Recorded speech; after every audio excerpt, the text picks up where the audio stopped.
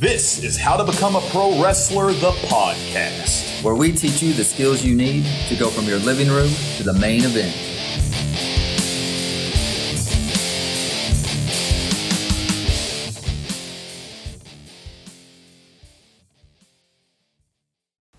What is up, guys? Welcome back to How to Become a Pro Wrestler, the podcast. My name is John. I'm sitting here at the table with Aaron. Aaron, how are you, my friend? I'm doing great, John. I'm excited to be here.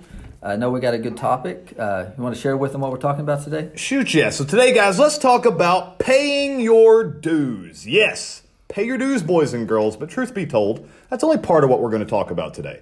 Today, Aaron and I are going to go, we're going to break down some of the most important ways to pay your dues, some of the simplest ways to tell a story in the ring, some of the best ways to develop your character, and why every single thing you do from the moment you step through the curtain should mean something. So before we get started, guys, I want you to join our mailing list. That's right. All you got to do is drop us your email. There's a link in the description, or head on over to Facebook, find us, drop us your email. We send out all kinds of cool, unique stuff that you can only get through our email. No junk mail, straight to your inbox, free pro wrestling training.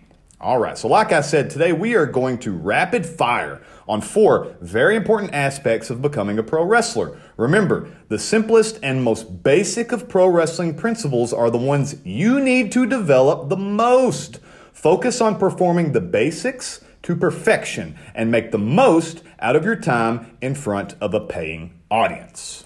John, I'm excited, so let's just get right to it. What is number 1? All right, number 1. Here's how I'm phrasing it, boys and girls. Tell a human story. So first off, I want to talk about telling a story. More specifically, a human story. So what's that mean? All right? It means keep things simple, guys. It means never forget the psychology of pro wrestling. I asked you guys to define pro wrestling psychology, and it's been a while, a long past episode, and I gave you my definition, and here's what my definition was. Through the art of pro wrestling, make people feel without forcing them to think. And I think that my definition still holds up pretty darn well today. So keep that in mind, guys. Psychology, as it goes in wrestling, is us doing something in the ring through our art, which is pro wrestling. And that's the promos, that's the match, that's everything that we do from start to finish. We're doing something that gives the fans an experience that they can feel emotionally without forcing them to have to go, wait, what's happening? Wait, what's going on? What is that? What is he? Who's the good guy? Who's the bad guy? Wait, what? What did he just, what is it? Okay, we're not forcing them to think. So here is the most basic example of a human story. Good guy versus bad guy. I mean, that's it, right? I know that that's super simple, but that's absolutely true. There's a reason that we harp on babyface versus heel in pro wrestling. Everyone can understand good versus evil. It is the simplest way to tell a story. And the stronger and more well-defined a face or a heel is, the easier the job for the other person will be. When I was a heel, I made sure it was my priority to make sure that everyone in that crowd knew to dislike me. From the moment I walked through the curtain, it was my intention to not put any question on their mind that I was the bad guy. And this is why, for the most part, there's no blanket rules in pro wrestling, but for the most part, if you're at an independent wrestling show, you're going to see the bad guy walk through the curtain first. For the most part, they always walk to the ring first because it's easy to make people hate you, or easier to make people hate you. So your job as the heel is to come out and immediately, from the second you break that curtain, let them know that you are to be disliked. And that way, guess what? The next person that comes to the ring, they're going to like no matter what. If they already dislike you, they're gonna already enjoy the next person more because you're an a-hole. So, and again, that's why the heels typically come to the ring first, because they have the job of making themselves hated. So you're gonna love the next person that walks out. So talking about telling a human story, I'll just wrap this one up quick. Think about this, guys. Someone who shows up late to a show, maybe they come in a little bit late. They sit down and your match is going on in the ring and it's already halfway over. At that point, when they sit down and they are already halfway through your match, they should still be able to figure out what's going on, because the story you're telling is human and it connects to them and they can emotionally get involved, and you're telling it so appropriately and so well defined that even though they walked in late, they can still figure it out. Yeah, that's awesome, John. I love that. I mean, what is number 2? All right, so moving right along. Guys, this was the title of the episode, so let's get into it. Pay your dues. All right. I told you we were talking about paying dues, so let's get into it. Paying dues in pro wrestling can mean a variety of things. It can start out as, first of all, the training in general, but also passing out flyers, setting up a venue, putting up, tearing down the ring, even, going on a loop of shows, which we've discussed in the past, and offering your vehicle to drive the veteran around. That's paying your dues as well. And the whole training process you go through, the bumps and bruises we go to become pro wrestlers, that's all part of paying your dues. So I want to specifically address paying dues in the form of working for cheap. So we've gone into this on a previous episode. We did a really deep dive into this, as a matter of fact. Yeah. It is okay to work for free within reason. If you have and are allowed to sell merchandise, then who cares what the promoter pays you, okay? I'm saying that from the instance that, again, remember, you're probably not making a living off of what the promoter pays you unless you are in one of the big companies that has a television product or a streaming service of some kind or another, okay? That's WWE, that's AEW. Up until recently, that was Ring of Honor. There's GCW. There are companies out there besides for the big two. But if you're not working for one of those places, you're probably not making a living just off of the envelope that you're handed at the end of the night.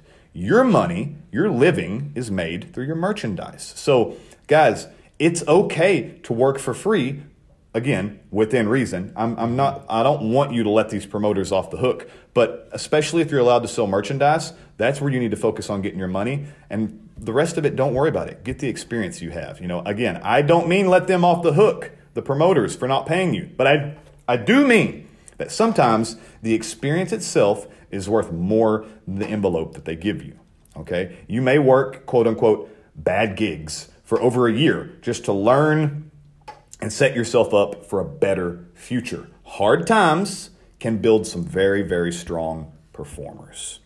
Yeah, that's great. The same things with the strength coach industry or personal training. I mean, a lot of times you're going to work underneath somebody and you're going to do it for free. And absolutely. But you're going to learn a lot. Yes. You're going to get the experience, and then you're going to start making some money after that, and you're going to be set up, to succeed. Yeah, for the future. You'll have more experience in what it feels like to be in those. All right, guys, before we head on, I want you to head on over to Facebook, and I want you to join our private Facebook group where all you have to do is type in how to become a pro wrestler. Find that group. You just got to answer a couple questions. You just got to drop your email, and you get direct contact with myself, with Aaron, and with everyone else in our private group. All kinds of cool conversations and videos and stuff going on over there. So head on over there and check us out. All right, John, so we got 2 down. We have tell a human story, pay your dues. What's the third one here? All right, so here we go. Number 3, I want you to bring as much of yourself into your character as possible. So you've probably heard that the best characters are the ones who are just the real person turned up to 11. I agree with that to an extent. There are no blanket rules in pro wrestling. Again, The Undertaker is a shining example of that. Believe it or not, he is not a mortician zombie, but he was a very successful professional wrestler, one of the most successful of all time. However, let's think about guys like Stone Cold Steve Austin and maybe CM Punk.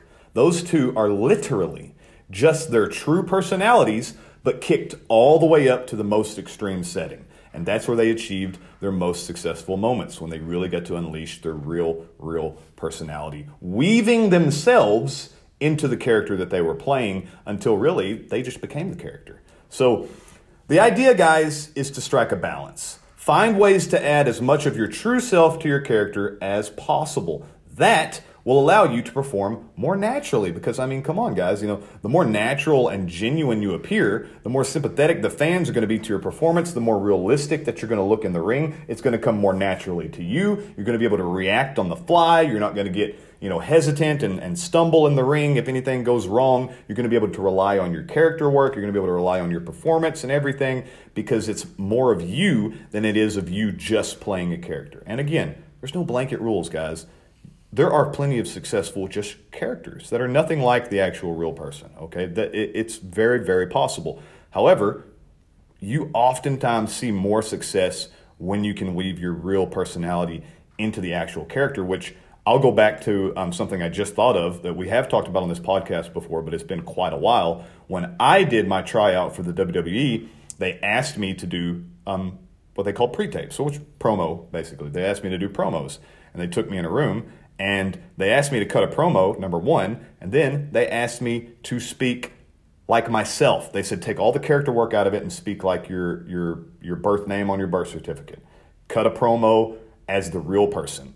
And it caught me off guard very much. But really, what happens is sometimes when they have you do things like that, you realize that aspects of your real life might be more interesting than the character you're trying to come up with. And you have to remember that you lived your life. And, sometimes maybe you're self-aware enough to realize it, but you lived your life, so it might not be that interesting to you. I'll give you an example right here, since I can always pull from my own card. My real life true last name is Bloodworth. That is my last name, Bloodworth. That's my birth name and everything. I wrestled under the name Cross, and all I heard for 13 years was, your real name is way more interesting than your character name. And of course, that never struck me when I was trying to become a character, because I've heard my real name my entire life. It was just boring to me. It was nothing. It meant nothing to me. And now I kind of see it as an outsider looking in. In hindsight, I'm like, man, I should have just ran with my real name probably.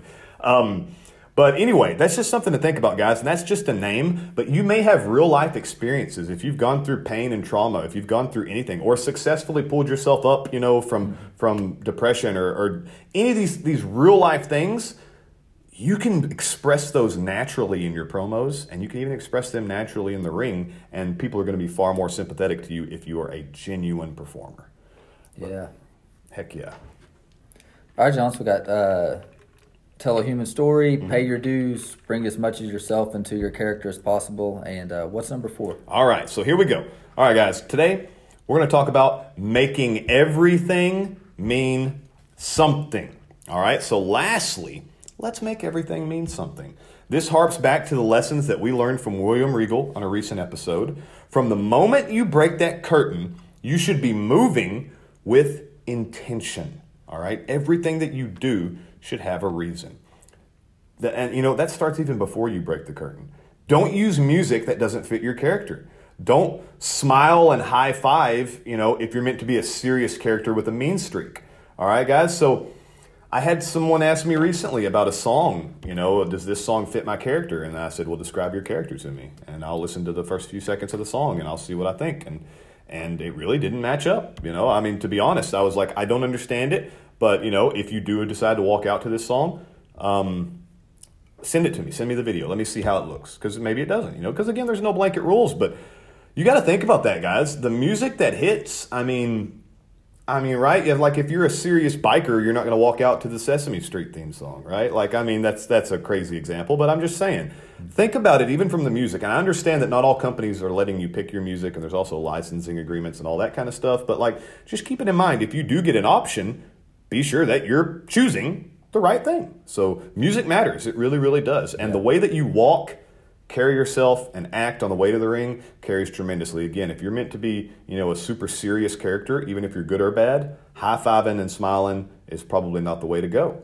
And so during the match, let's talk about moving with intention during a match. So this is the one that frustrates me the most. If you knock someone down, smooth, knock them down, boom, they're on the mat, flat on their back. Why do you pick them up to hit a move? I see that so much and it frustrates me. What is the point?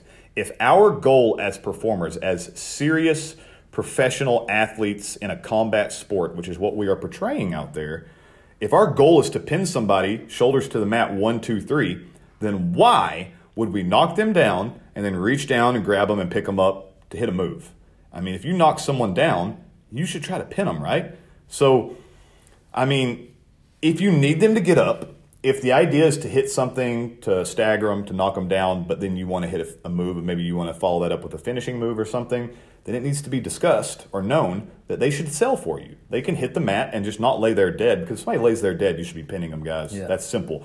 But you can discuss and say, hey, after this happens and you bump, sell back up to your feet because I want to hit a move right there. There's nothing wrong with that. But make it look naturally, because it doesn't make any sense that you don't try to pin them, okay? So, all you got to do, you can solve most problems when it comes to this inside the ring through selling, but it takes communication to do that. So, think about the UFC.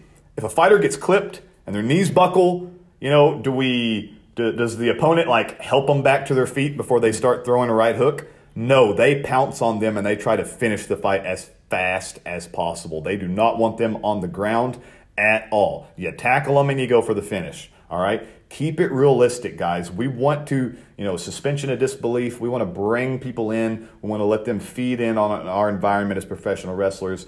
Even if people know exactly how wrestling is one way or another, that's fine. They're there to be entertained and enjoy it, and they don't want you to pull back the curtain every single time you're in the ring. Do things realistically, especially during your match. It's very simple, but it is not easy. Make every step mean something. You can do it, and you must do it. All right, guys? That's what it takes to be a professional when it comes to being a professional wrestler. So, awesome, guys. I hope you enjoyed these topics. We went very rapid fire today. I think we talked about some really, really cool stuff. And let me know if you want to hear us dive deeper into any of this stuff. We'll be retouching a lot of it in the future. I mean, it always bears to be repeated, and there's tons of good conversations to be had out there. So if you want us to stretch out on any of these topics, all you got to do is ask. Follow us on Instagram and Facebook. All you got to do is type in @How to Become a Pro Wrestler. Join that group like I said earlier, and we can talk about all this stuff in long form if need be. So, heck yeah, guys. Really good conversation today, and thank you for listening to How to Become a Pro Wrestler, the podcast, where we teach you the skills that you need to go from your living room to the main event. And don't wait for your opportunity, guys. Take it.